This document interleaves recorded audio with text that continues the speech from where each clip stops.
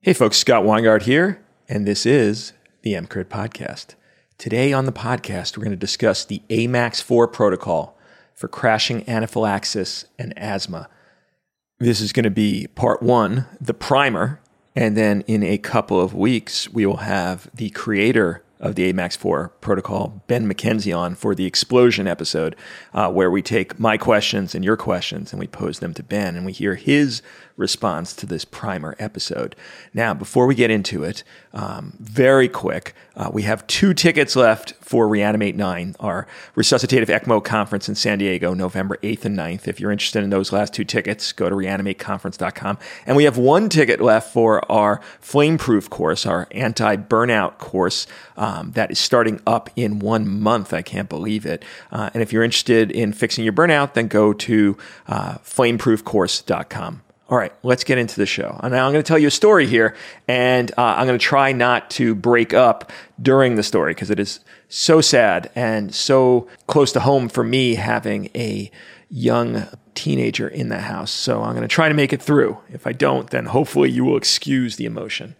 All right, so Ben McKenzie is an emergency physician in Australia, and his son, Max, died from anaphylaxis at 15. Max had a past medical history of asthma and a walnut allergy, and he ate an apple crumble with ground walnuts, and he began to feel the symptoms of anaphylaxis. He used his own EpiPen, and EMS was called, and Max actually told the medics he was having an anaphylactic attack, and they thought he was probably just having an asthma attack. They gave him 2 doses of IM adrenaline, and he actually went into cardiac arrest in the ambulance. He got IV adrenaline after the arrest and got back ROSC, but on arrival to the emergency department, his GCS was 3. His BP was good at this point, but his respiratory status required BVM ventilation. Now, he was being ventilated without end-tidal CO2.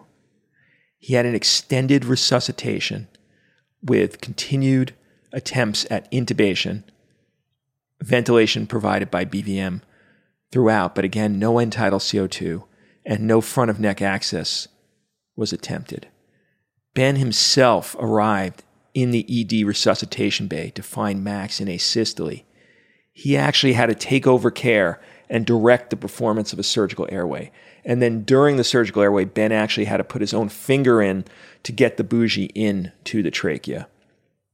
After Ben successfully performed the surgical airway's completion, Max got his pulses back in 2 minutes after that, but he had already sustained a devastating hypoxic injury. Now, similar to Martin Bromley with the case of his wife Elaine, Ben, instead of pursuing a punitive recourse, wanted to change the world for the better, and he wanted to make the world into one in which Max's case could never happen again. So he's put all his efforts into creating and teaching the AMAX4 protocol, which we'll discuss momentarily, for crashing anaphylaxis and asthma. Now, on Ben's side, he also tells the story of another young boy. This is James Sindos, who died at 17, also from anaphylaxis. And he didn't get any IV epinephrine to 13 minutes into his cardiac arrest. And he was only intubated 17 minutes into his cardiac arrest. And these 2 tragic cases are not the only ones out there. Young people have a tendency, if they get anaphylaxis, to die from severe bronchospasm.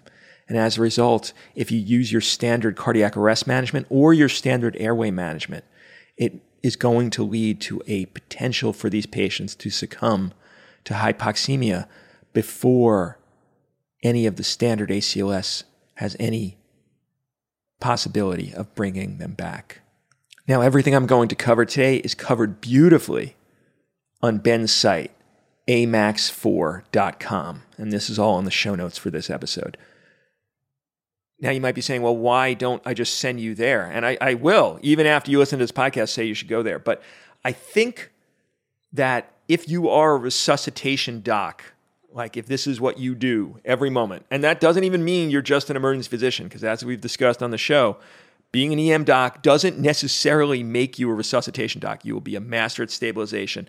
But In some practice patterns, you don't get a lot of experience with resuscitation. In some residencies, you will not get a lot of experience with resuscitation. So I'm really drawing a line here, dichotomizing into if you are doing resuscitation on an ongoing basis, which is most of us in the field of emergency medicine, regardless of where you came from. If you're doing emergency medicine, whether you came from family practice or rural medicine or what have you, you very well may be a resuscitationist, and I think the likelihood is that you are.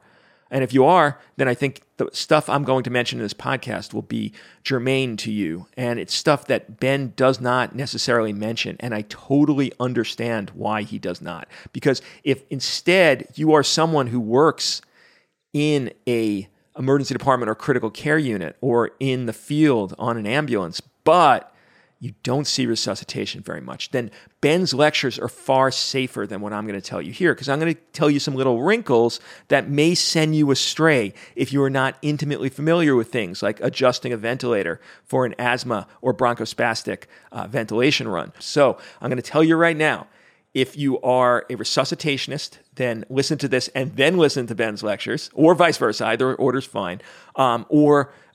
And if you're not, then don't listen to this lecture. It will send you astray, and just only listen to Ben's stuff. And I will say Ben has done an extraordinary job with his lectures and his site. I think there's, I'm going to put some slight differences in opinion here. None of them take away from the absolute truth of everything he has said. So like I mentioned, it's only because there are different levels of resuscitation experience that I mention anything at all. There is not a single thing I disagree with on Ben's site. All right, so now I'm going to tell you the algorithm itself. We're going to go through that. And then Ben had a beautiful 10-point lecture on the individual pieces that went into the algorithm, and I'm going to discuss each of those and give my own thoughts. All right, so the AMAX4 algorithm, beautifully commemorating his son Max, is the indications for it is that you have a patient who's unconscious and requiring assisted ventilations from either asthma or anaphylaxis. And you could say it another way, a patient who is unresponsive, apneic, or in cardiac arrest from anaphylaxis or asthma, it gets you into the AMAX4 protocol. And so it's basically, the four letters AMAX and 4 for 4 minutes, as you'll discover shortly. And we'll go through each letter. So A is for adrenaline. I think even the folks in the United States who use the word epinephrine could easily adapt this. It's fine. So adrenaline. Now, Ben actually recommends 1 microgram per kilogram IV push dose every 30 seconds to 10 minutes, depending on the severity. If the patient's in cardiac arrest, abandon that and just give them the full 1 milligram cardiac arrest dose. Now, the 1 microgram per kilogram dosage comes from some of the anaphylaxis societies, especially comes from the pediatric anaphylactic recommendations. As you'll see shortly, I think this dose is fine. I think it's easier to just give 50 or 100 micrograms. We'll discuss that momentarily. But one way or another, you need to give far more in these crashing patients than the 300 to 500 microgram dose IM. Forget it. As sick patients, IM is not the way. It needs to be intravenously administered, or IO if you can't get an IV. M is for muscle relaxant, because these patients are going to need the placement of an endotracheal tube, and you want to make the best shot your first shot, so you could give either rocuronium, my preference, or succinylcholine. And as we'll discover shortly, the sedative is plus or minus here. These patients have bigger problems. If we have some post-intubation awareness, we'll deal with that. But just the muscle relaxant to make that first attempt the best possible attempt. A is for airway, and the reason it's there is to specify the airway needs to be an endotracheal tube. You need an ET tube with a working cuff in order to oxygenate these patients at the high airway pressures they'll require. Mask and LMA are unsuitable, and we'll talk about that in a bit.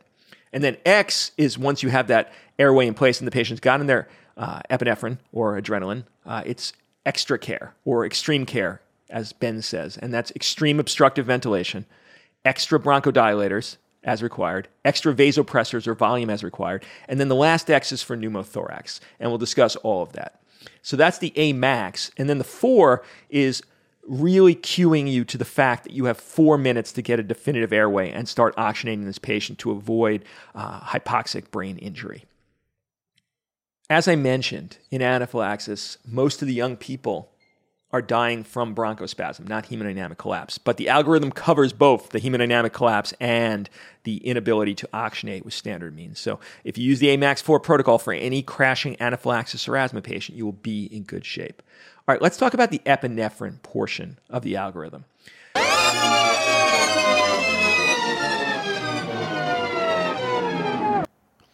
All right, that horribly discordant sound means you've reached the end of the free portion of this primer episode. I'm going to make the Exploder episode free for everyone, so you'll be able to hear that. But I don't want you to miss out on the great information on the rest of this AMAX4 protocol. So go to amax4.com and you can listen to Ben's full lecture there.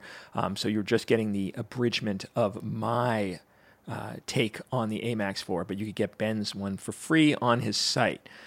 But the smarter move in my mind would be to join EMCrit at emcrit.org/join, because then you'll never have to hear that horrible sound again. You'll get all of the full podcast. You'll get all the other benefits to you and your patients to be able to take care of the sickest patients in the ED or critical care unit or in the field with the best available evidence.